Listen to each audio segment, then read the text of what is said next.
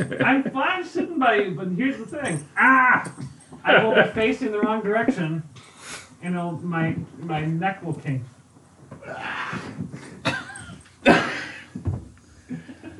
So Ben's in every podcast?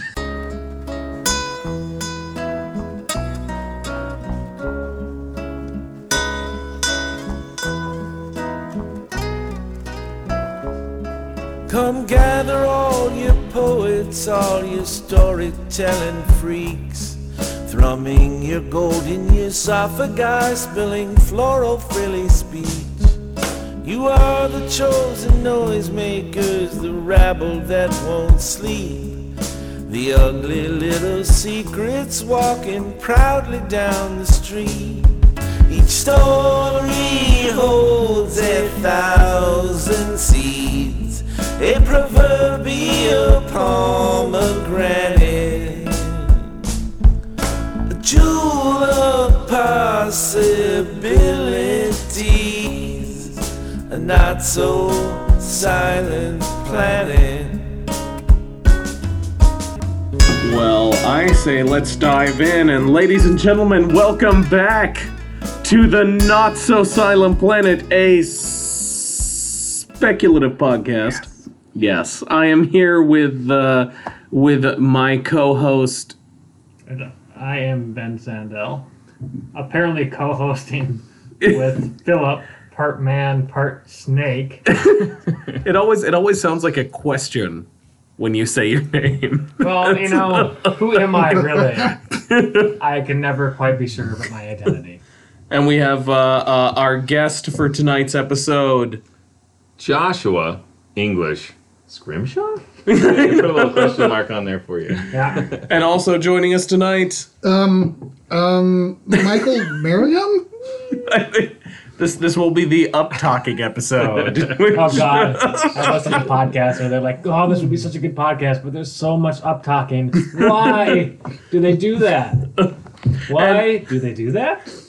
And one reason I wanted these two guys tonight is, theoretically, this episode and the next are going up in July, so we can also talk about and plug the Minnesota Fringe, which is a thing through which we all met, I think. Right? So, that's how we all know each other. Probably. Yeah. Yeah. We've all done it before. Most of us have shows, Joshua and I theoretically. met online. Are we talking like a Craigslist kind of thing? But yes, and for tonight's recommendation, Joshua, son of a bitch, I'm doing amazing physical comedy that you're always seeing. That son of a bitch was not directed at me, listeners. Ooh, that looks like a classic piece of literature. It is a classic piece of literature. Joshua recommended Lando Calrissian and the Mind Harp of Sharu. Recommend might be a strong word. By L. Neil Smith, which strangely enough, this is another one of the books where I have actually read this author before. But not the Mind Not Harp this book, but L. Neil Smith. Is it Sharu? I don't know. Have I? Sharu. There's L. Neil Smith. He's well known as one of the big libertarian sci-fi guys. I think he's won a Prometheus Award or two. He's I've read. Two just cool it on the libertarians. God, we get it. But I've read his The Probability Brooch is the other book. Which is his big book. I've read nothing else but the Mind Harp of Sharu. Dude, I actually enjoyed this more than the Probability Brooch, I would say, which is just mainly because the Probability Brooch is a big utopian novel, and as has been discussed on this podcast, I am very resistant to utopias. It sounds like a parody, the probability. It sounds like Harry Potter and the Probability Brooch. So it doesn't sound like a real thing. It almost read a bit like parody, if I'm being particularly ungenerous, which apparently I am right now. But I've also, this is part of the Star Wars expanded universe, of which I have some familiarity with. as well. I've read the Timothy Jean Thrawn novels, which I am very fond of. I've played the Knights of the Old Republic games, which have all brought me to the conclusion I am actually strangely lukewarm on the Star Wars movies. Lukewarm. I was but I actually. Oh, I get it. God damn I'm it. Han Solo hot on Star Wars. I'm just gonna edit you saying I get it like 5 minutes later, so you look like a complete dumbass. Well, it was almost 5 minutes. But so I joke getting time. so I just want to keep interrupting Philip. Yeah, it's so I enjoy the movies fine, but I actually enjoy a lot of the other stuff in the universe more than I enjoy the movies, which may be a geek sin. But, well, what interests me about these books, well, the libertarian author I thought was too juicy to pass up to sort of dangle that in front of your nose, and also this is. You talk about expanded Star Wars universe, but this is really early on. This is 1982. This is before people had any real idea of the value of this multimedia franchise, where people were just allowed to just make up random crap. They just kind of had very little guidance, and they would just, write this stuff. It wasn't really, from what I have read and what I understand, there wasn't a lot of oversight. Yeah. Right? It was just like, well, you can use Lando and the Millennium Falcon. Don't kill off Luke Skywalker because we might need him in another movie. But just make some wild crap up, and you're good. Well, yeah, exactly. Because this is towards like the very beginnings of what a quote-unquote expanded universe might be. Because I think this was released before Return of the Jedi. Yes, but it was after the Brian Daley Han Solo novels. There was like a trilogy of those. I read those. Yeah. I remember those. They were making that shit up as they went along. Oh, yeah. Oh, yeah. No idea. Because one of the big things that struck me reading this is, because I did enjoy, they're just very unabashedly silly, pulpy, space adventure stuff, which was great, and particularly in light of all the great literature I have been given to read over the course of this series, I really enjoyed. Like, I'm here to lower the bar. Here's a goofy space adventure. But it was weird because there was very little tying this to the Star Wars universe at all. And in fact, many things that seem to be very, like, not in the Star Wars universe. Like, just little, like... there was a Planet of the Dinosaurs. They mentioned a lot of stuff from the human world. There was talk, some guy asked Lando, like, how many box tops did you have to send in to get that ship? So it didn't feel very Star Warsy in some ways. But then occasionally they would pull in something from like the Minox in the early scene from Empire Strikes Back. Right. I mean, there's a nod here and there, but there's also stuff like people swear oaths like by eternity or by the void. Or, there's a little Buck Rogers that slips in there. Like, which is a little I guess is weird. fitting for Star Wars because that's what inspired it. Those type of serials, but it doesn't feel like the Star Wars we know now in the. Yeah, and like 21st century. Speaking of Buck Rogers, and there's a scene where Lando's transformed into a slow-moving giant, and and it's just stuff like this where this is not what this happens in the book. Was this a magical curse? Yeah, is this a metaphor? He's exploring some underground alien civilization, and it does this weird shit. But it's also like this is just. Not the Is this kind. Jonathan Swift? What's going on here? It felt a little like, and it just seemed like this is not the kind of fantasy that Star Wars typically does. Like it felt very bizarre. They just really hadn't decided what Star Wars was. Yeah, exactly. And I found a post online from the author, Mr. Smith, about his.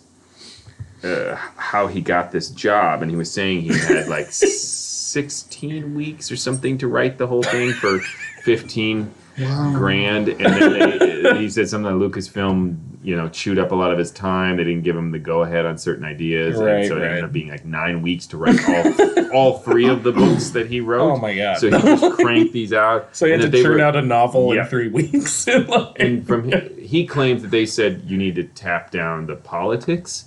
And then he, according to what I read, he got angry because they chewed up some of his writing time, and so he snuck as much politics in as he could. But I didn't really get that anywhere. Did you? It's a thing, and I'll say, knowing the writer, I kind of went in looking for it, and I had to really squint to see it in the books. He claims Lando's an anarchist. Yeah. I'm sorry. I don't know if we got that. Could you repeat that in case? Is the font? Well, okay. Here's how it went. Phil was like, setup. I had to squint to see it, and then I said, "Is the font really small?" And then everybody laughed uproariously. Do you want me to put in like a laugh track after you say that? Yes, please. For everything I do. Well, especially when I say stuff that's not supposed to be funny. And speaking of laugh tracks, yes. It was another weird thing about this book, again, with There's the a lot weird, of like, jarring... jokes in here. Yeah, and it was especially, like... I could not reconcile the Lando in this book with the Lando because the Lando of the movies is the sort of debonair gentleman thief kind of, whereas in the book he's this wacky, fast-talking, smart-alecky, like... Groucho kind of. They do spend a lot of time describing his fancy duds, though. Yeah. And that seems fitting with Lando in the movie, but that's it. He's kind of concerned about how he's dressed, and they describe his... They talk a lot about cummerbunds. I don't know. Weird Star Wars cummerbunds. But... I'm going to put that lightsaber somewhere. Oh, yeah, and there's like a wizard in it. Yeah, like, because he couldn't use like Sith, according to this thing I read online. Okay, so he like kinda he's just supposed to changed be it like around. a Sith, and then but, I Googled it and found all these like different video games and different weird obscure Star Wars stuff that have referenced these weird sorcerers of Fabu or whatever it was that are some offshoot of the Sith that they've gone back and backfilled and retconned into some sort of continuity that now has all been dumped by Disney anyway, and it's now just legends. Because I'm sure this is making it sound like I hated this, which I didn't. It just seemed like a fun, wacky space treasure hunt that someone slapped a Star Wars label on. It's really pulpy. I recently reread the very first Shadow pulp novel. And well, content-wise, there's no connection whatsoever between these two. But just in pace and tone, it reminded me a lot of that. It is just really pulpy. Like, you can tell this guy had 9 weeks to crank this out and was desperate for money. I like that in a pulp novel where you can just like feel the writer's sweat on the pages. See, but I don't dislike pulp. No, I love fun. pulp. Yeah, I love pulp. it. It's just fun. And as it's a fun treasure hunt. As it's like creaky as some of these things are, like all pulp, it is just cram-packed with invention. Like it's just like every paragraph he's got to add some new idea or some joke or something, and it feels sort of like I remember seeing there was that South Park documentary a while back, the 6 Days to Air, that just followed them like trying to create a joke and follow it. And my wife and I watched this, and we both had the thought that this is part of what makes the show work, because if you had too much time to think about this, you'd talk yourself out of doing this. Exactly. But like, it's like, we got to get this up in 6 days. And this has that sort of feel of like, he could have talked himself out of, he could have told himself these were shitty ideas and not done them, but he had 3 weeks to write it. So it's like, well, here's every goofy idea. Yep. And again, according to him, he had like a Star Wars coffee table book that they sent him as his reference, you know? This is long before they had like series or franchise Bibles, right? It's like, here's some glossy pictures of Lando. Someday he turns up at Bespin and he has the Millennium Falcon at some point. Fill it in. Yeah. But it's a thing, because I want to, did you read this as it was coming out, or is this something you discovered later? No, I never read the Lando novels. I read when I was very little the Han Solo novels. Right. But again, I was a little weirded out by how different they were from Star Wars. Because they hadn't really found a way to capture it. They were authors who were writing in their own style, but just crammed Han Solo or Lando Calrissian into it. Yeah. Now, as an adult, I find that really interesting. As a kid, it was off-putting. Well, and also, like, Star Wars wasn't Star Wars at the time. It was just like, here's a silly movie, here's a bunch of silly tie-in books. Like, I don't have the sense it no was one really understood the like, value of it at all. It wasn't really till the 90s when they re-released all the films. Yeah?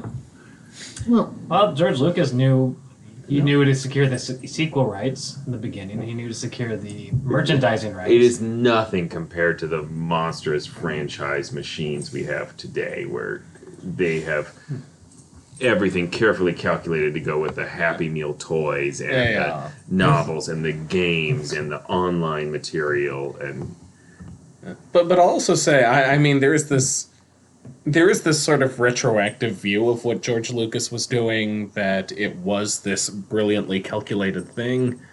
And honestly, I do not have that. I think he took the merchandising rights kind of as a shrug and a goof, because that's what I don't have the sense that he had the sense that this was didn't going have to any swell value before Star Wars. Star Wars gave merchandising value. And there is also the thing, I mean, it's also a thing I have of, I'm very resistant to the sort of grandiose language that George Lucas uses to talk about the creation of Star Wars, where he's like, well, you know, the power of myth, and Joseph Campbell. It's like, I think you were doing, like, goofy Flash Gordon, like, and you stumbled into something great, and then retroactively tried to make it into this powerful mythology that you were construct. Like, I'm not convinced. Is, had he set out to create some sort of powerful mythology, it would have came out ridiculous. It's true. See, but I would say the counterexample is Tolkien, who was trying to create like this very elaborate mythology and sort of accidentally burped out a few stories. But in all fairness, he was doing it. It bored the crap out of most people when it came out. It took a while to catch on. It wasn't like lightning in a bottle like Star Wars. Well, and again, he wasn't even like really actively pushing to publish it. From what I understand, it was other people going, hey, you've actually got something here, mate. You should really be trying to... It was just this weird, goofy academic thing that he was trying to put together. And whereas George Lucas is a producer, promoter, he was actively trying to put this in front of other people. Yeah, but I think you're right, though, that this is a lot of happy accident going on here. But there's a lot of happy accidents or not so happy accidents in this book. But there's also the... Because I remember having that thought, too, with...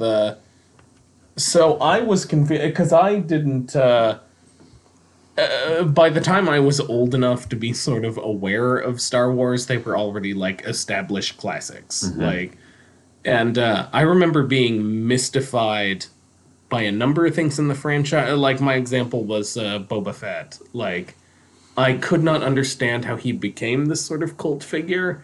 And then it was... Do you need me to explain? As a matter of fact...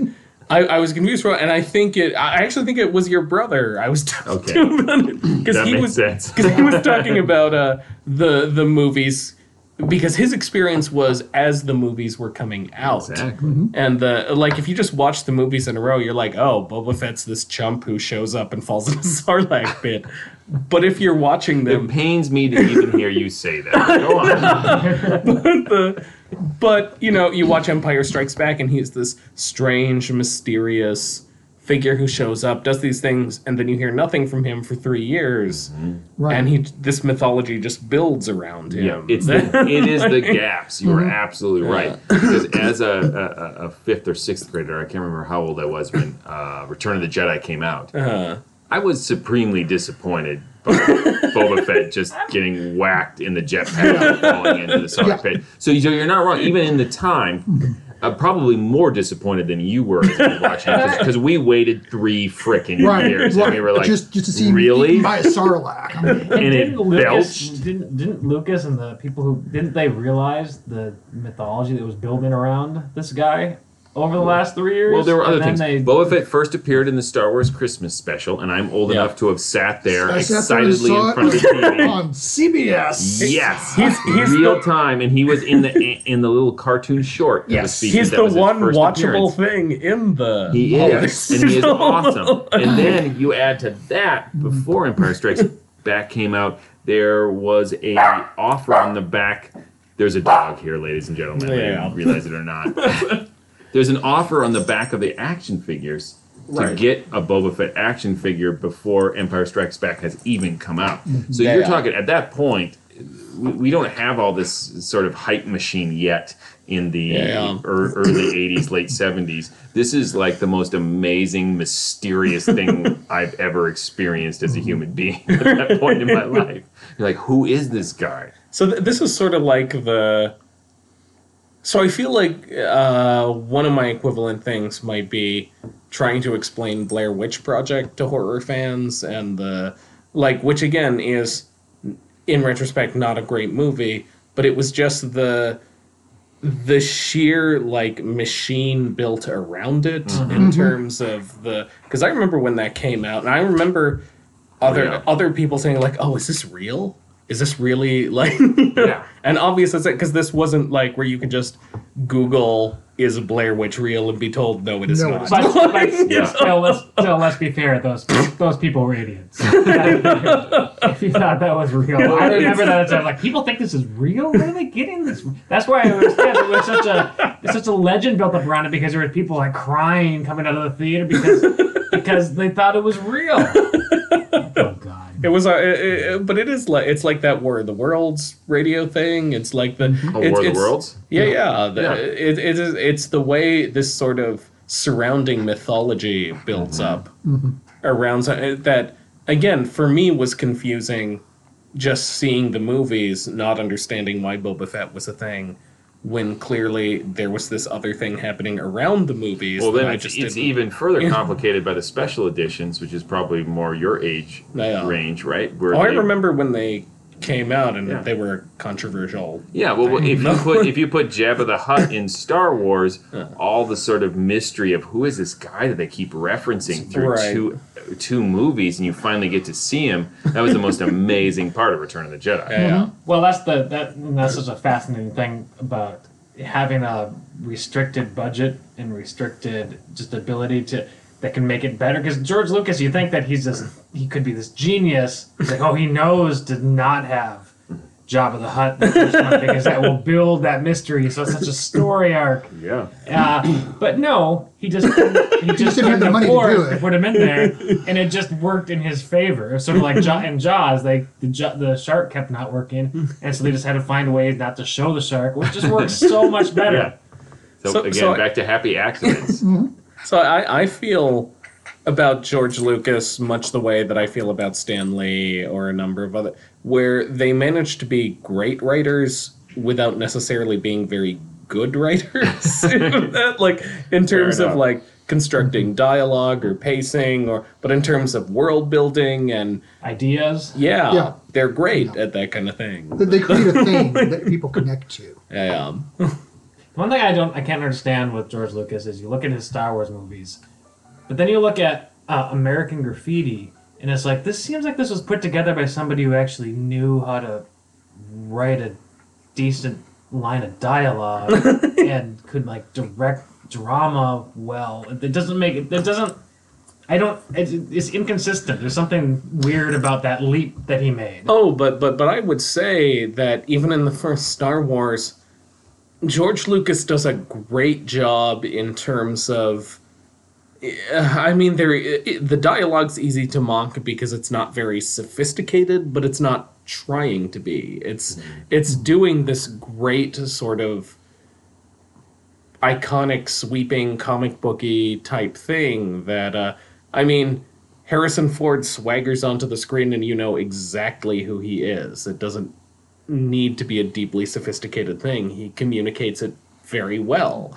And I always say it's an interesting contrasting thing with the prequels in terms of having a generation of actors who don't seem to get that or get how to do that. Like they're trying to do some weirdly internalized, like deep sophisticated process, and they end up looking a little silly and foolish because of it, but those characters were strangely vulnerable and human despite the sort of the dialogue being obviously very stylized and like serials from long ago. Right. I mean, the fact that Han Solo was clearly kind of both really ridiculously brave, but kind of a coward too. At the same time, and Luke was kind of whiny and wasn't really cut out to be a hero. I mean, in George Lucas's dialogue, he even has the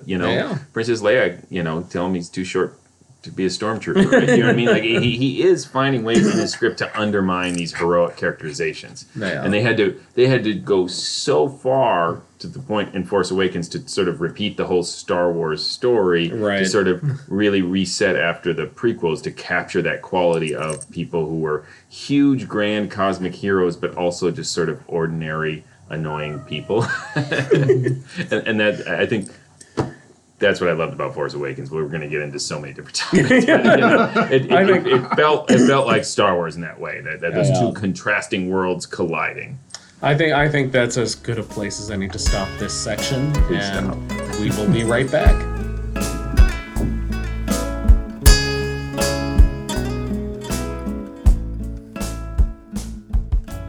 You are listening to the Not So Silent Planet, a speculative podcast.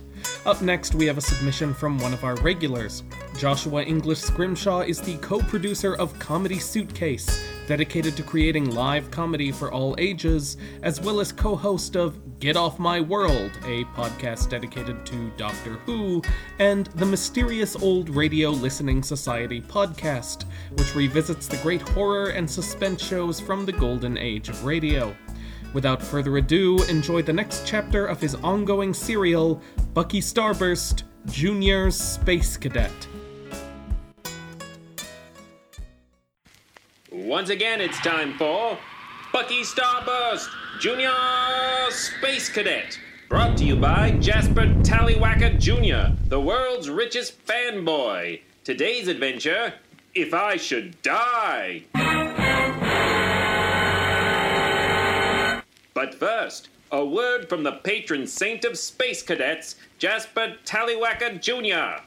Greetings, boys and girls. As you probably already know, next weekend is BuckyCon, the first ever Bucky Starburst convention.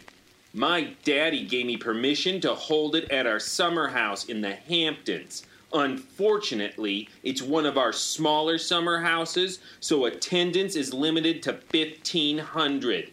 Guests of honor include Lou Spanks, who famously went to high school with the girlfriend of the son of the voice coach of the actress who played Captain Gravity, that one time the regular actress had meningitis.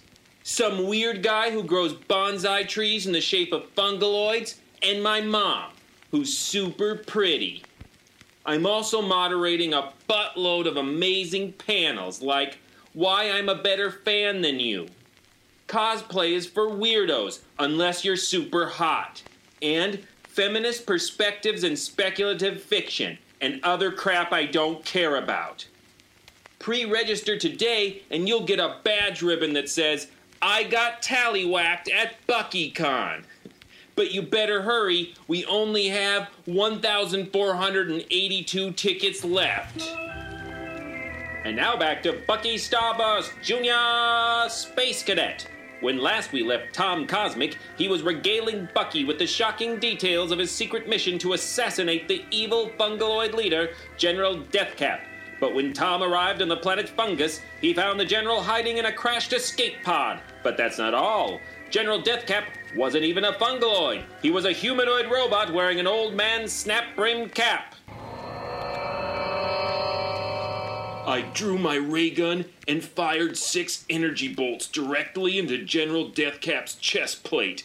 But instead of exploding like a normal, self-respecting robot, Deathcap somehow absorbed the blasts, his ocular sensors glowing with a fiery orange light. Thank you, Major, he said, doffing his cap at me. I needed a little pick-me-up. The robot spun the chair around and plugged a pincer into the instrument panel. The controls lit up like a Saturnalia tree. I could feel a thrum vibrating through the metal plates of the floor. The pod was taking off. I lunged toward Deathcap, determined to dismantle him by hand if I had to, but before I could reach him, the biggest fungaloid I'd ever seen lumbered from a nearby alcove and punched me in the side of the head. His fist was hard and slimy like a snot-covered brick. I raised my ray gun to shoot, but the pod lurched just as I fired. My shot grazed the fungaloid's cap, which didn't exactly improve his mood. With a burbling roar, the monster swatted the gun from my hand and picked me up by the neck. Prepare to meet your monkey god, stupid hominid. Gurgled the fungaloid, tightening what was arguably already a death grip. Release him, you vainglorious vegetable, Ordered Deathcap. or I shall saute you where you stand. The fungaloid growled and flung me to the floor, much harder than was necessary considering the pod's artificial gravity was in perfect working order.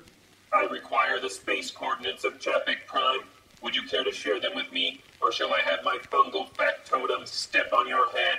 The fungaloid lifted his ginormous, stumpy foot and held it above my face. A glistening black millipede emerged from a crack in his heel, slithered along his sole, and disappeared between his moss-encrusted toes. The only thing that stopped me from puking was the fact I was lying flat on my back.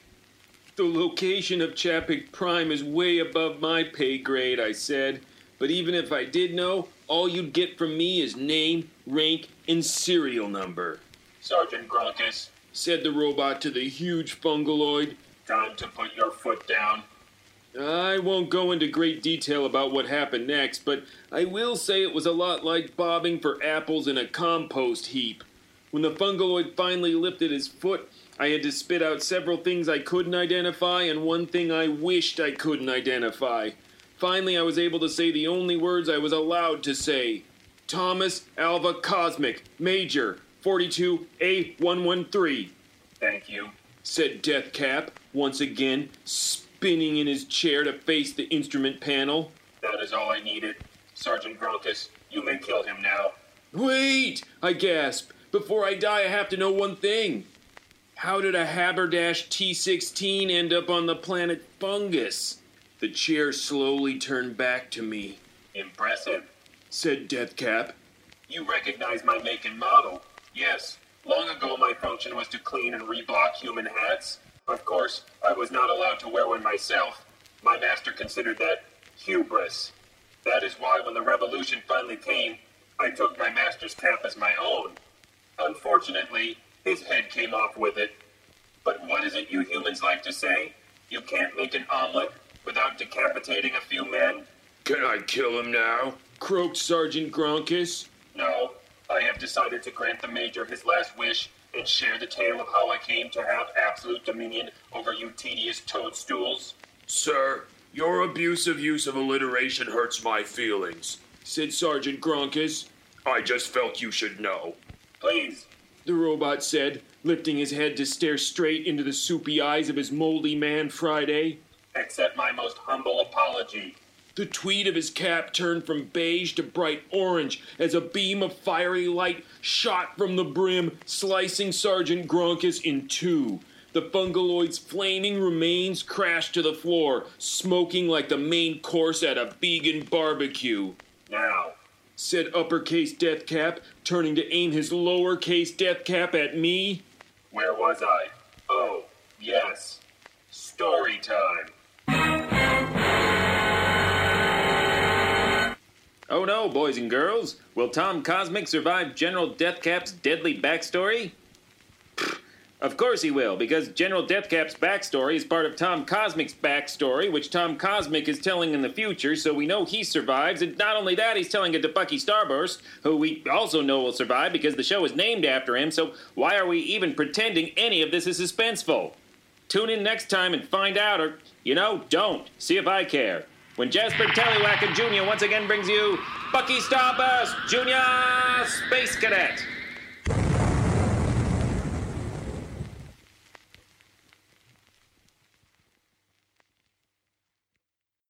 All right, ladies and gentlemen, welcome back to the Not So Silent Planet, a speculative podcast. Do something with that, you freak. You did enough. Okay.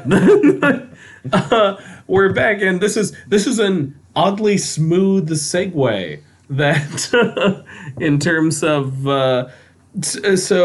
usually we bring someone in and have them perform something, but as Josh is someone who has written new material for literally every episode of this podcast, I deserve a break. we would like to talk about that because we've been talking about Star Wars and pulpy sort of golden age sci-fi, and you've been doing Bucky Starburst, and I don't think those things are wholly unrelated. Not at all. No. So it's yeah, and you also do the mysterious old radio listening society. Yes. You've clearly put a lot of your adult life into like. Well, now I'm sad. Don't be sad. I think it's a good thing. But I gotta say, what draws you to this genre? Yeah, it might be to tack back onto our conversation, Star Wars. That sort of, I know it was inspired by older pulp material, but I had never seen the older pulp material that inspired Star Wars by the time I saw Star Wars. But that idea of the serialized story was brand new to me when I saw Star Wars, and the cliffhanger in The Empire Strikes Back was just the most amazing thing I'd ever seen as a child. It just blew my mind that you could end a story on a cliffhanger. So can I ask? From there, I moved into comic books, which is just built on cliffhangers, right? Episodic storytelling, and now all of television is episodic storytelling. That was my question: were you reading comic books at the time? Because they're doing a lot of very comic booky things in Star Wars. Or did Star Wars come first? Star Wars came first, yeah. Yeah, and like I said, Gentlemen. Empire Strikes Back and that cliffhanger, though, that had the biggest effect on me as a kid. The idea that we don't know what is going to happen to Han Solo. And, I mean, my brother Joe and I were such nerds that like we had to kind of sit down and have a conference. So in these intervening years, how are we going to play Star Wars with our action figures? Are we going to take Han Solo out of the storylines?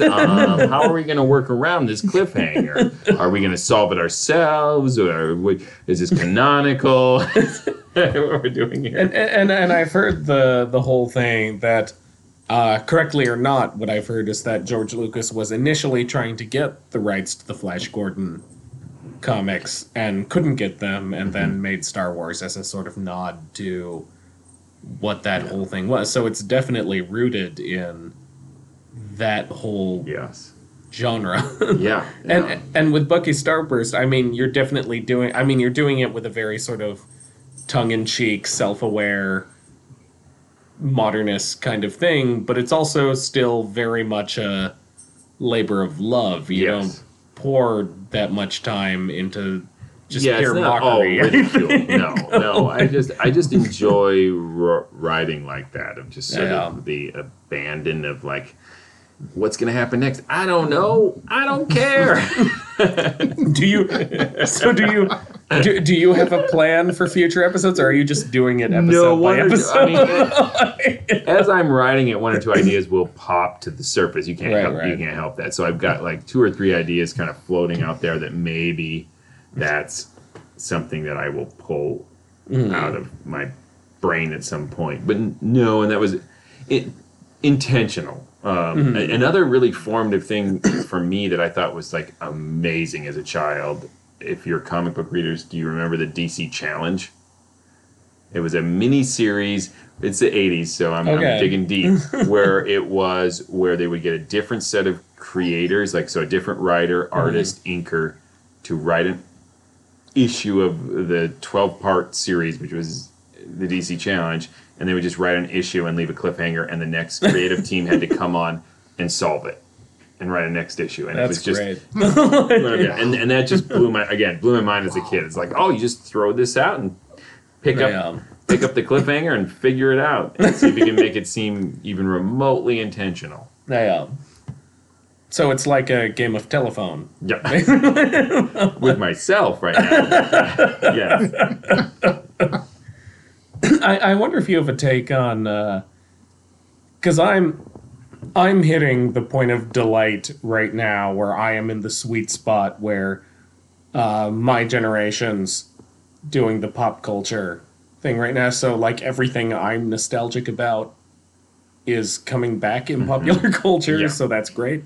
But there does seem to be this explosion of unironically just square-jawed fantasy, sci-fi, in a way that I am just super happy to see.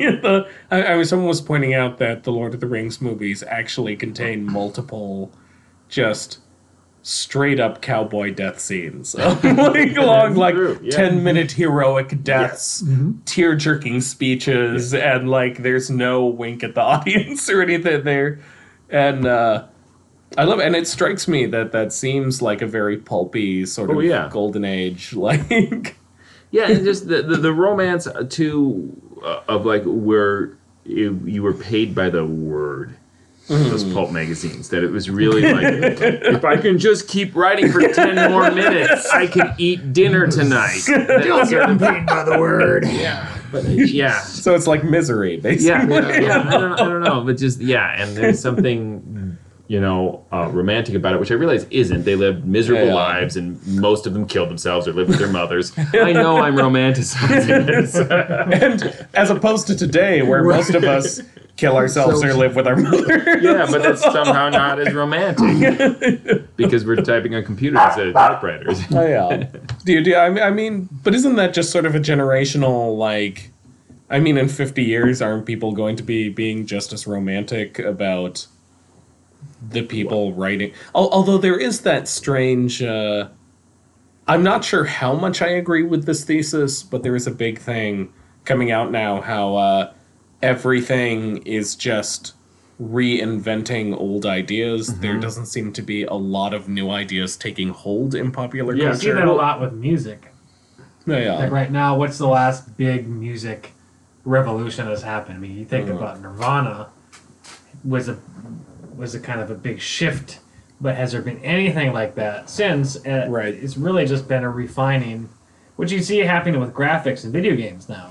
There's no like big evolution. There's no like holy shit moment like Super Mario 3D and Nintendo 64 anymore. It's just a refining and polishing and a little bit of a mashing up of Or are you ideas. too old to recognize that holy shit moment, though? Or it just doesn't seem like it to you? Though I would say what... Well, I don't know. I don't know, because I reached that age where all comic book art looked crappy and the same to me, and I became that old man where, like, in my day, we had George Perez, we had John Byrne.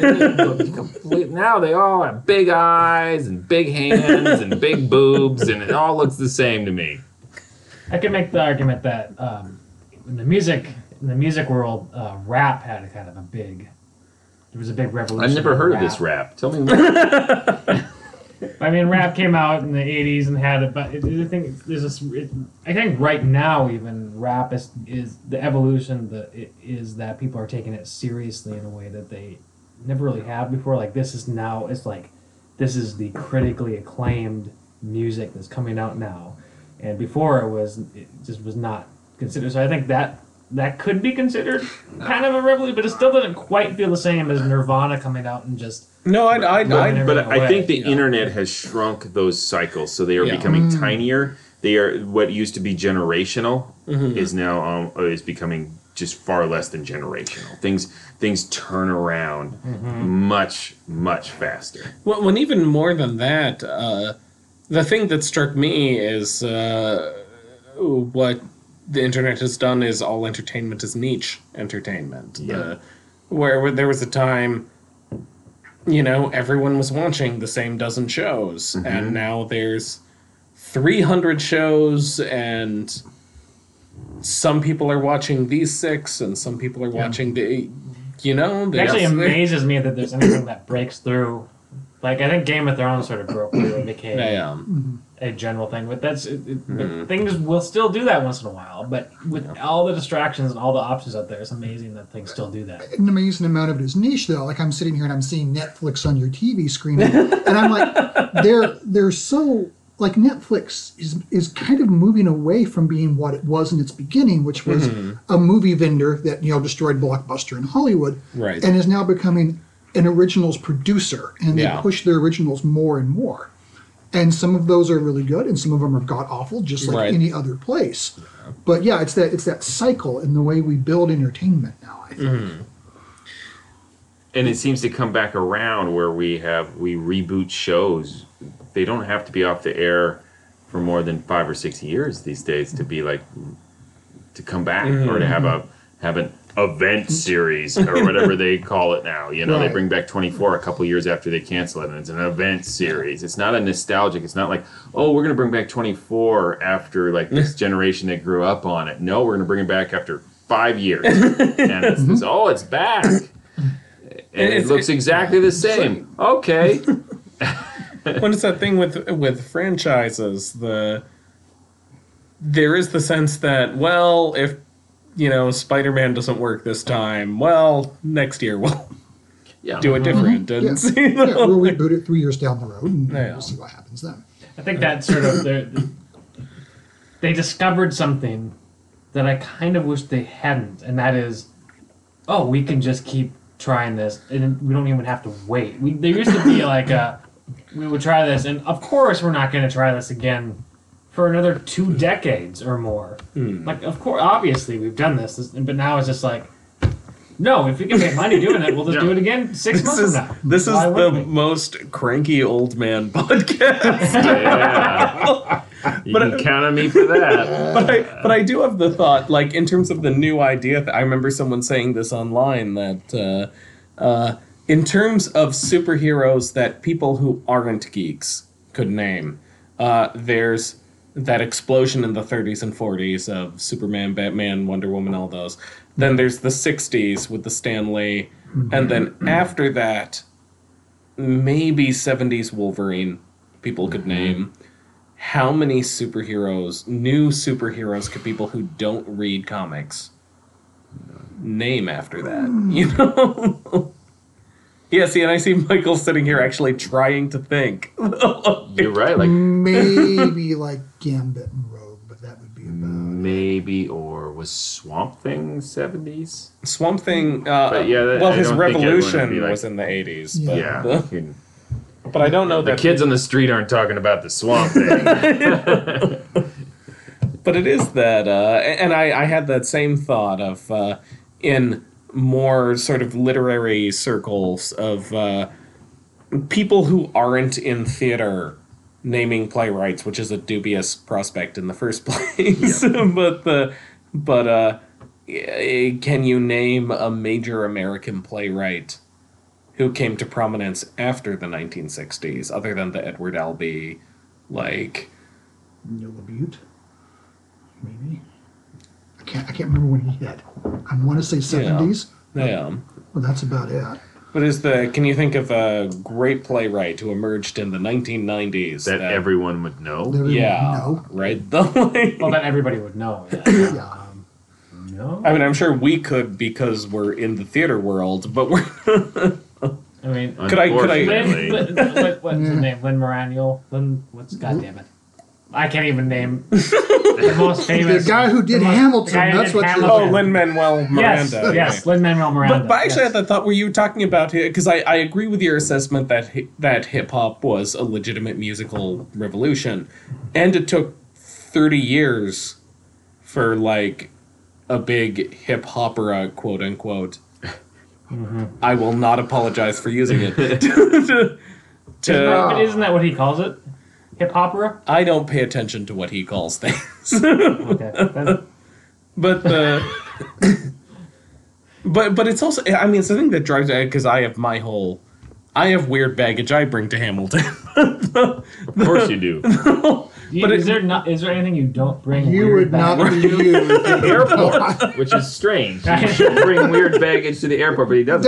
It's weird, but he doesn't. Baggage when he comes to the airport. Yeah. But it is that thing of I see this group of people being really excited by Hamilton.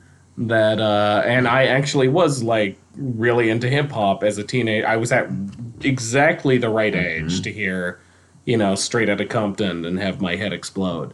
So like, but 20 years later, people are hearing Hamilton and saying how amazing it is.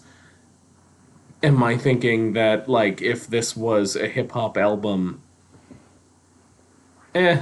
it's exciting to people who have never heard hip hop because it is the blandest, most accessible hip hop. It seems people enjoy the hell out of it, and I hate to like take any enjoyment. Right.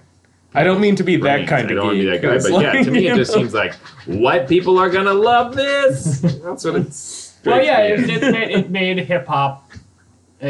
Finally, I mean, it's been growing that way for a long time, but it finally made it universally accessible. Well, I mean, there were people. Flirtations with it. Like, I mean, every 90s sitcom had a scene where their breakout character did an awkward rap. And, like... Yeah. But, I mean, ultimately what we're talking about here are cultural cycles that... I mean, that's why we're talking about Bucky Starburst. Oh, I forgot what we were talking about. Tell us about Bucky Starburst. What's your ultimate message, Bucky Starburst? I have no message. What do you want the kids to take away? What does Bucky Starburst mean? These are all very deep philosophical questions. It's just a lot of fun for me. Is what it is. I enjoy writing it. It's just that genre that I love of just pulp craziness. It's that kind of thing where you can make fun of something but also have it be affectionate, which is my favorite. As I age, I will admit I am turning more into softy, and I like stuff to be funny but a little affectionate. I don't want to just rip the hell out of something. Right. Ever since I was little, I have always liked older things. I was the kid who dressed up as, Humphrey Bogart for Halloween, and everyone was like, what? And my brother Joe was desperate for me to dress up as Batman so he could be Robin, so he ended up still going out as Humphrey Bogart and Robin, the boy wonder. Joseph wanted to be Robin? Willingly. Oh, yeah, I am going to, next time I run into him. Yeah. Please be Batman so I can somewhere be we have Robin. these pictures of me and the fedora and trench coat and fake cigar and him as Robin smacking his fist into his palm, 60s style. Gosh. I want to be totally clear. I'm visualizing you both as grown men. Yes. That just seems like internet gold to me. That's a whole nother pulp series I'll do for your next season. Is Humphrey Bogart and Robin, the adventures of those two. It'll be called Copyright Infringement this season. All right. Have you thought about adapting Bucky Starburst into like a play or a cartoon? In the back of my head, it's to crank out enough raw material to do sort of like a junior reader novel type of thing, or maybe a little older. Because once I started having kids, I actually really enjoy a lot of children's literature these days. It is actually some of the most like just wildly creative, interesting stuff without all the boring introspective crap that's in most adult fiction. Back to most adult fiction that we've seen over the last So yes, that's in the back of my head. We'll see. I will credit none of you if that happens. But there's a bit, because I wrote I got my start in children's theater. My 6 years I spent writing and doing children's theater, and you loved every minute of it. I loved a lot of it. Truly and unironically. Well, how come you left it? How come you didn't go back? I thought you hated it. I didn't hate it. I did. Oh, that's right, the arrest. I definitely had as soon as I got out of it, I had the thing of I'm going to write every filthy joke I can think of because I've spent 6 years not being able to say any of this stuff. But I do still love and admire a lot of it. And but it is a thing. I am so resistant to children's entertainment that is educational. Yeah, it should not be educational. But it is only slightly so. I believe in tricking children into learning, right? But as long as they never realize it, you don't want them to know. But it is that thing of I would never write a play, sit down and start writing a play for adults with the notion of, well, here's the thing I am going to teach my audience, and they will So that separates you from a lot of people writing for adults, though. It's like, so why would I start? Have you been to the Fringe? Because this year we're going to get a lot of, I'm going to teach you that Trump is bad. Oh, God. I can't I'm not going to go to Fringe this year. There's going to be so much Trump liberal tears. And I'm a liberal, and I have tears. But that's enough for me. My tears are enough for me. I don't need anybody else's tears. I don't need your tears. But I'd say there is something, I think that is an appeal of a lot of the Golden Age stuff, is there is no attempt to educate or enlighten or uplift. It is, let's do the wacky, imaginative, transporting, like, ridiculous thing I can think of. What's the next crazy, desperate thing I can do? Do you watch Adventure Time? No, I have never seen it. Okay, it just reminds me. Adventure Time is a show. It's a nerd show. It's designed to be kind of simultaneously enjoyed by kids of about 10 years old and adults. It constantly puts in like weird, non sequitur, goofy jokes that are just for the adults, but it has that just sort of that kind of fun sort of let's just go and have these crazy, insane, imaginative adventures that have no basis in reality, and but then there is like as you watch it, you see it's developing an actual universe. There's they call back to plot threads and they're building. So it just reminded me of that. Well, I don't know. I would check it out, and I also especially if you ever take part in the ganja. I'm wearing a wire. A ganja wire. But yeah, it is. I also don't want to be taking the position of how dare anyone try to do any kind of ambitious storytelling either. I mean, what I find engaging about this is because I truly believe when you do try to just cut loose and do the goofy thing, you actually do hit big ideas. Yeah. Because otherwise, it's just like that accident thing. Otherwise, you're actively trying to avoid it. If you're not actively trying to avoid big ideas, you will stumble into them just without trying. Mm-hmm. The very act of trying to find the big ideas is where you go wrong. Yeah. It's you start with the let's just have fun, and then the big ideas kind of come into focus out of that.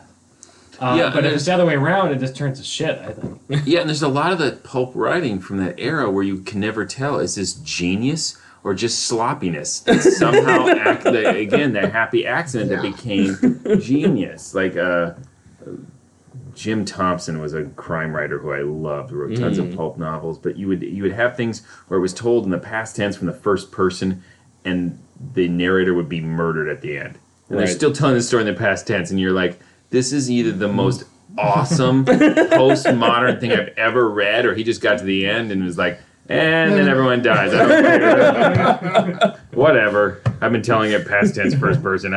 Who even knows those words who are going to be buying this piece of crap? That's what doesn't Sunset Boulevard do that? The Sunset Boulevard, this classic movie, it has the narrator die, but he's narrating it. So maybe this was innovative stuff very intentionally, but it's mixed with these pulp tropes in it. Like you said, you can reach this level of innovations. You can do this stuff when you're just like, I'm not caring about the technical beauty of this. I am just going to let the imagination go and see what happens. Even if 90% of it is garbage, I will find that 10% of brilliance one way or the other. Well, my favorite example of it is William Moulton Marston with the original Wonder Woman comics. Oh, yeah. Oh, yeah. Where again, people twist themselves into knots of, well, is he just indulging some weird fetish, or is he completely reinventing gender roles? And it's Yes! both. Both. He is doing both. Yeah, people have a hard time sort of accepting that things can be more than one thing. Everybody has to. Gray areas make people uncomfortable. I think that I don't have. I feel bad that I don't have more of a experience with comic books, because I mean both of you, and I don't know what Michael, your experience with comic books is. The 60s and 70s primarily. Is my experience in comic I mean, I have almost nothing. Very so good comic books this man has read. I feel like I'm really missing out. Like, you talk about the Wonder Woman comic books, and I'm like, that feels like it's like a whole like Harry Potter world that I didn't get to enjoy. And I think you have to be a child, I think, to totally get into it, and then you carry it forward into adulthood.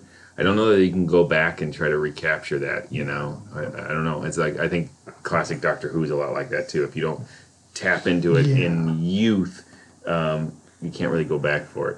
That's a really good point, because I've tried to show people who are younger than me classic Who, like, you know, Third Doctor, Fourth Doctor, and they're like, what is this? What is this? Well, the budgets weren't great, and they spent tens of dollars on the effects. Yeah, you're like, is this a middle school musical with all the songs taken out? Right. But, you know, when you're the right age for that. It is just the most amazing thing ever, yeah. Right. Well, my nephews now, 7 and 10, are obsessed with Doctor Who, but they started with what's his name, Moffat? The new stuff. Yeah, with Smith, Matt Smith. Matt Smith. Yeah, they started with Matt Smith, but they're young enough to still go back and watch classic Doctor Who and accept they haven't gone back and watched the old stuff, so Yeah, I have they may no not. idea what they'll think. Yeah, they'll probably be like, "Where's the new stuff?" Yeah, but it's still Doctor Who. Yeah, but that was a huge influence on Bucky Starburst too. So Yeah. Which I gotta ask you, would you, if you could only pick one thing, would it be Doctor Who or Star Wars? I already had this argument on another podcast. I think it would be Doctor Who just because it's so crazy, and it's back to this pulp thing where it's completely contradicts itself. It is just crazy town. It's just different writers churning out different things with no idea that it would ever have this longevity. And it is a world that can just be endlessly explored, contradicted, crapped on, elevated to brilliance. Yeah, it's just it's such a gigantic like real world life. plan. Yes. I love Star Wars, so it's a close call, but yeah, Doctor Who all the way. All right, and there we will pause. Yeah, there's no breathe.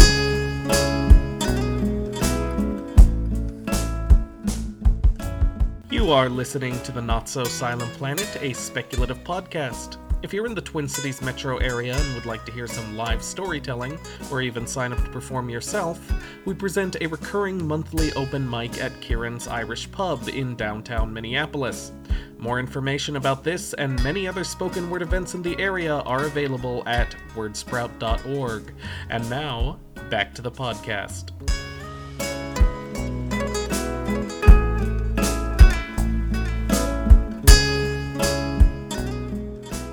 I'm doing now. Welcome back to the Not So Silent Planet, a speculative podcast. All right, that was Philip doing his impression of having a stroke in the middle of saying the word. And That was pretty good. yeah, you know, I'm drawing on my long experience of having strokes. Well, I don't know what funny thing I can say in response to that, so I'm just going to let that be there. well, we're gonna get a lot of angry emails from people We are. who've had strokes that are listening. Oh, God. None of us can run for president with this damn podcast. Or maybe we will run for president and win! One of those two things. But hey, Make Fun of Stroke Victims platform is really popular. Well, you know what? It will. It probably fucking is. I mean, I'll dive in and say what we're all thinking, which is fuck stroke victims. Oh God. And you'll learn nothing. That's not bad out of context. Oh, jeez. Oh man. You are definitely going to become president. And now we're down to 42 listeners.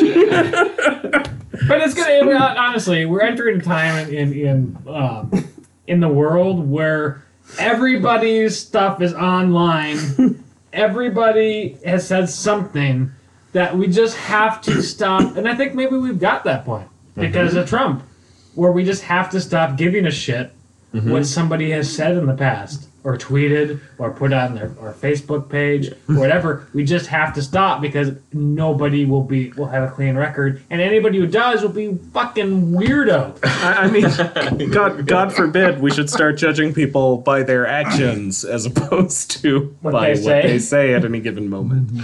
That's a pretty controversial statement. No, That's gonna get you in We're trouble. down to 39.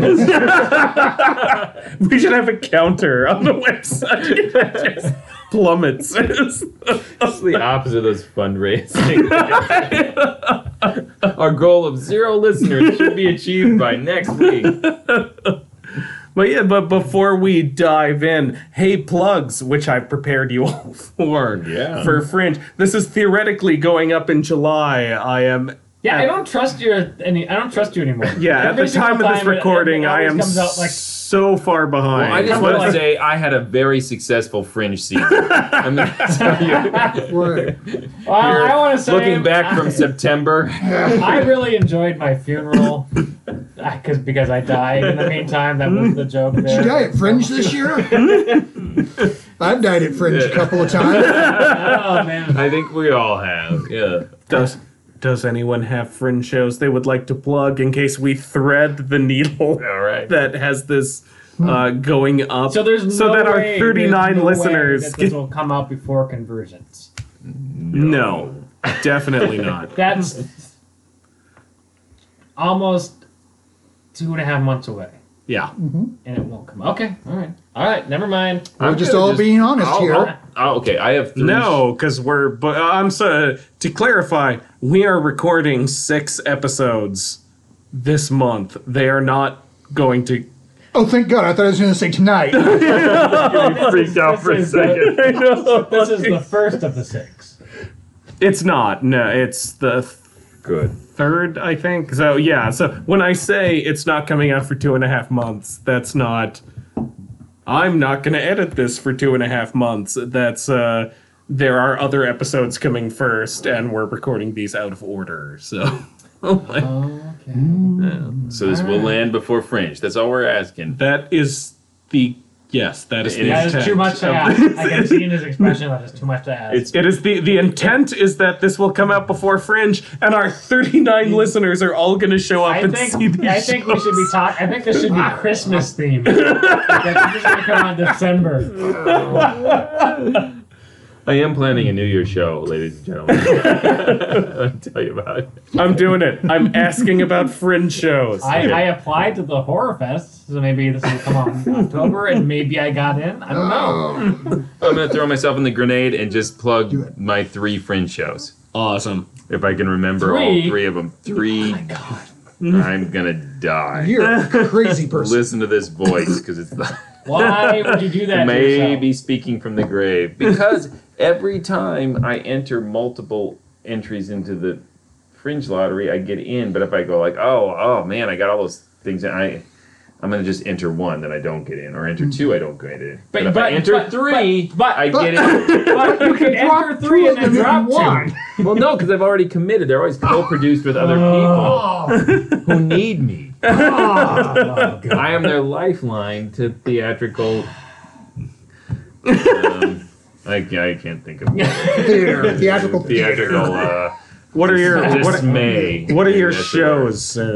If you walked out, the entire Minneapolis theater community would collapse. It would be the end. That's what you're trying to say, right? No, not at all. They would be happy. They'd throw a party. Finally, look at that tiny void we can fill. So I am doing a show with Ghoulish Delights. the Mysterious Old Radio Listening Society. It's a offshoot of the podcast I do for Old Time Radio, where we will be reenacting some classic old time radio scripts. We are still debating at the time of this recording what those scripts will be, but it's very likely to be an episode of The Shadow and an episode of a somewhat more obscure show called The Hall of Fantasy. And I'm really excited about that. I am also doing a show with Is Levi. it a sexual fantasy? No, it's a hall. But it still could be. It still could be. I hate that this podcast is only audio, so you people could not see the way Ben just leaned in, smirked a little, and said, "Sexual fantasy." No, there will be nothing sexual about our old time radio show. I mean, I don't know. I still have 2 more shows to get through. I don't know how long this podcast It's a radio, so you can record it all naked. Right. So at least... So 12 of our 39 listeners are going to the Old Time Radio show. I need to deal with I can't do the math to figure out how many other listeners we have. But I am also doing a comedy suitcase show with my writing partner and performance partner, Levi Weinhagen. Mm-hmm. I have no idea what that show is going to be. We are still arguing about that. It'll be a physical comedy of some kind. Oh my God. If I do a Fringe show, if it's a play that has more than one person, even if it has one person, I have to know what it is by this point. Do you have an extra play? Because we'll do it. It's May 1st right now. So if anybody who's wondering, we have so much elbow room. You always do that, and I'm always impressed. Like, Jesus Christ, I can't do that. Finally, English Scrimshaw theatrical novelties that I produce with my wife, Adrian, choreographer, dancer, Adrian. We will be doing our own version of Great Expectations called Grant Expectations. It's sort of reset in a sort of comedy versus high art sort of setting. And someone in this podcast is going to be in it with me, Mr. Ben Sandell. I literally, he sent me an email like, "Do you want to be in the show?" And I literally replied, "Yeah." But here are all the reasons I suck. Terrible. I'm like the worst salesman of myself. Yeah, no, that's what I said. I was like, I suck, but okay. Ben and then he was like, yeah, that's okay. And as for, do you have any involvement this year, Mr. Merriam? I do not yet. I did not. I did not put in for a ping pong ball this year because, well, last year was fantastic. We had a good show. We had a good run. I learned a lot. I did something a little different, and by the end of it, we were exhausted and arguing in the parking lot. And I'm like, taking the year off. Yeah. Taking the year off. Always good. So if I don't end up involved in somebody else's show last minute, which has happened to me more than once over the years, then I'll just put on the volunteer shirt and get the comp tickets for being a volunteer. But what will happen is that the next time you apply for Fringe and you don't get in, well, apply 3 times. Is what I do. That works. Yeah, but taking a year off. Like I did that once. I took a year off, and then the next 2 years you didn't. Well, yeah, and it's sort of like I've never taken a year off because you can always say no if you get in. No, you can't. Apparently not. No, it is. You're right. It is actually really hard to say no once you get in. Yeah. If you always can tell yourself that you because you can't put your own name in 3 times. It's collaborations or other enterprises. So then you have to I got in. Actually, of the 3 people I put in applications, you were the person I was like, I'm gonna cut you loose. But you can't do that. No, you can't do that. So, but and if I get in, the thing is that. And all the time I've been doing Fringe, I've only gotten in on the ping pong balls once, so I don't trust them. No. So, if I get in on a ping pong ball, I don't care how exhausted I am, I'm going to show up and do it at that point. Did you make it in? I don't know when the last time I made it in via a first draw on the lottery was, but I performed every year for the past several years. Just because either someone invited me or I was on the waiting list and I had something anyway, or because So for anybody who's listening who doesn't know how the Fringe works, the Minnesota Fringe is selected by lottery. So you apply, and about 400 people apply, and about 170 people get in. So it's like less than half of the overall applications. And they select it by a ping pong ball and a little spinning wheel of ping pong balls. There's a hamster in it. There is a hamster. The hamster, well, that powers the wheel. Right. It would be how ridiculous would the without wheel the hamster. spin? Now they have a hamster. Come on. And then there's a waiting list where people don't get in, and generally maybe the first 40 people on the waiting list will get in. If you're in the top 20 to 40, you're probably in. And then there's a point where, like, a week before the Fringe starts, they just open up. So if somebody drops out last minute, they'll just send an email to everybody on the wait list. And that is the only chance I have, because I was second to last on the wait list this year. Wow. So I will be doing... But you have a script ready to go. Do you have a script? Yeah, that's the thing. Do you have a script ready to go, though? Well, I know what I'm going to do. It's not totally Can polished. Levi and I have that script, is what I'm asking. I was not planning to play. And what would you be planning on performing? I will be performing stuff that I've been working on at the Not So Silent Planet open mic. Whoa. This very open mic. Whoa, wait a second. There's some copyright on that stuff. Because anyone who performs at an open mic gives a percentage. I think it's fair. I have made it a goal to bring something new to every open mic, even if it means that I have to write something in the 3 hours before I go. And so eventually I built up enough to do a show, and I won't be doing it in Fringe unless I get called at the last minute, but I am doing it. I'm going to do it in Victoria, Canada, that Fringe Festival in August. And I'm going to do a show in that show in Conversions. Awesome. But this will have happened already Nice. by then. So Cool. Nice. You know, I mean, the first time I got in the Fringe, I wasn't quite that far down the wait list, but I was stupid down the wait list. yeah. And that email went out 5 days before Fringe opened, and I remember that. And I said, I will do this. And then I said, what the fuck? And then I did it. So, you know. Yeah, I mean, if I get in, I'm gonna send an email to Joshua and be like, you know what? Fuck your show. I'm out. I'm doing my own show.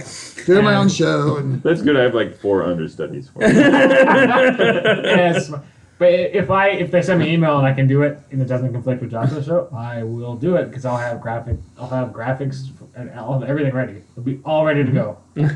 So yeah. Awesome. And does anybody else have anything else to plug other than Fringe stuff? I'm in the Fringe. Nobody cares. Yeah, right. All right, moving on. Let's hear your show. So I've gone through a bunch of different titles and concepts, but at this point, at the time of this recording, it is a verse tragedy of the life of Tiresias. Oh my god, that sounds like a smash blockbuster. Right? Transformers proportions. Working title is Serpentine. None of this is a joke. Serpentine would be a better title than the first thing you said. because people will be like, is it about a snake? Is it about a belt on a car? What is it about? Let's go see. How many people are in this show? So, in its current form, because the whole myth of Tiresias is like someone who flips genders back and forth several times, so I was thinking 2 male and female, and then it would be interspersed by stories by members of the transgender community doing stuff that I thought might be interesting. 20 people.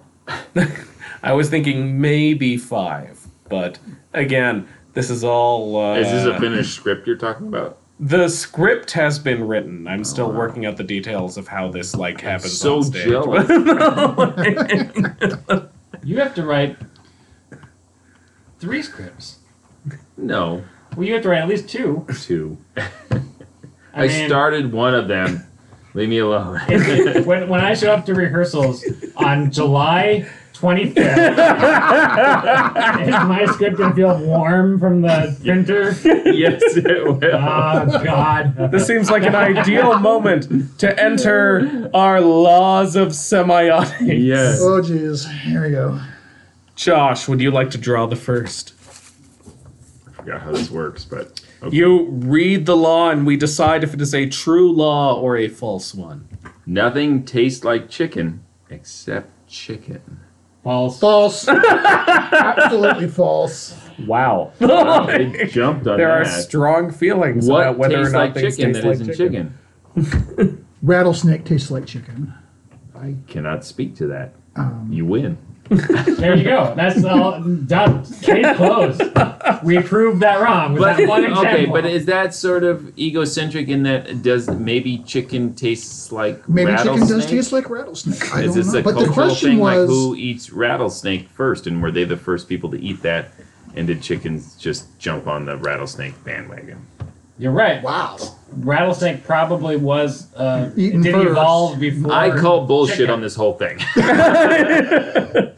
I heard human tastes like chicken. You heard. You've heard. Yeah, I I heard. have this You've heard. friend who ain't a human being. It They tastes just like said- chicken. So have you guys heard about, this is a real thing, hufu? It's tofu that is artificially flavored to taste like human flesh. This exists. You can Google it right. That was my first thought. Was wow, someone was eating a lot of people. They consumed a cannibal for this, huh? And the cannibal And what is tasted it. it? I was like, yeah, that's about right. Hufu? Hufu. Hufu. Oh. Yeah.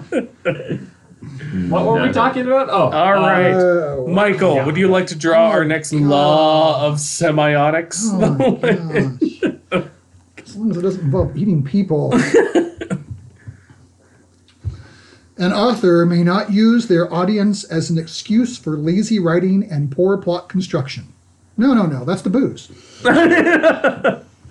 Wait, I am a little confused by that in terms of how would you use Well, your audience? I think what as they're an saying in there is that they're assuming that their audience maybe is super unsophisticated or Right. you know, that's what I'm taking away from that. It's not you have a writing for the masses. This is what my audience wants. And I am aware that I am doing less than I am capable of to meet the requirements of my reading audience. And- let's and say you know, comedy. Ben suitcase is doing sitting the play. right next to you while you're saying that.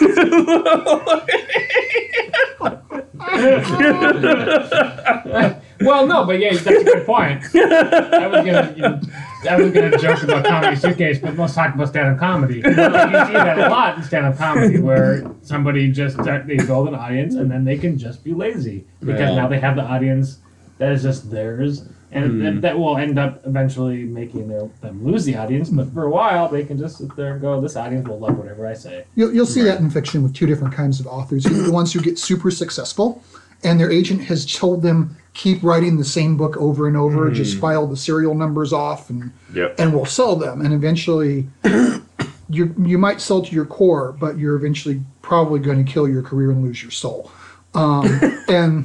And then Which is worse? killing your career. I will yes. sell my soul every time. I will sell myself too because I don't believe in it. Right. There you go. So and then the other one is probably like the authors who go into writing, I'm going to write in this genre, style, whatever, because these people will just read whatever I write. And you see that sometimes with literary authors writing genre, is that they haven't learned the ropes, to be perfectly honest, and you can see. But at that moment, that genre is popular and they're trying to make a fast buck, and who can blame them? You know, car payments due. They're about to have children. It'd be a great name for a novel. Car payments due. Especially if you were like a famous author already. Right. Car payments due, a Jack Action novel. My swimming pool is leaking. All right, Ben, you want to do the last law of semiotics I don't for got the a episode? choice, do I? No. You don't got a choice. Better be good. It's long. I ain't got a choice. Oh, you should see some of the ones I submitted today. Remember we were supposed to submit some a long time ago? And I didn't. I finally submitted mine today, and they were like deleted them. every one of them were like 500 words long. An author shall let all zombies die, Die, zombies, die. Something in German. You picked the wrong one. German. Can you read German? Auf Dusch, I'll die. Auf Ganger, Snod Toten. You just read it phonetically. That's German. Apparently, it's kind of phonetic. What clever asshole thought it would be funny to just start writing in German in this? Can you read this? So the only law is that zombies should die. Is there really like an opposing position to this? Is someone going to step up and take the pro-zombie position? I Zombie is probably the opposing position. The TV That's show. true, although I'd argue book she or is whatever. not a zombie. Because she retains her human intelligence. Yeah. You're right. Well, Bull crap. You're right. Well, shit. I guess that's False true then. law. I don't know what the German stuff is about. I don't know why I needed to be there. But, yeah. Thumbs up. Zombies should die, in all fairness. Zombies should die. Ladies and gentlemen, that is our show. Thank you for listening. Oh, we just lost 6 more listeners. They're like, zombies should die. I'm not listening to that. Anymore? We will be back in 2 weeks, theoretically, with We won't. Michael Merriam. Who? Yep. That guy. Each story holds 1,000 seeds, a proverbial pomegranate, a jewel of possibilities, a not so silent planet, a not so silent planet, a not so silent planet.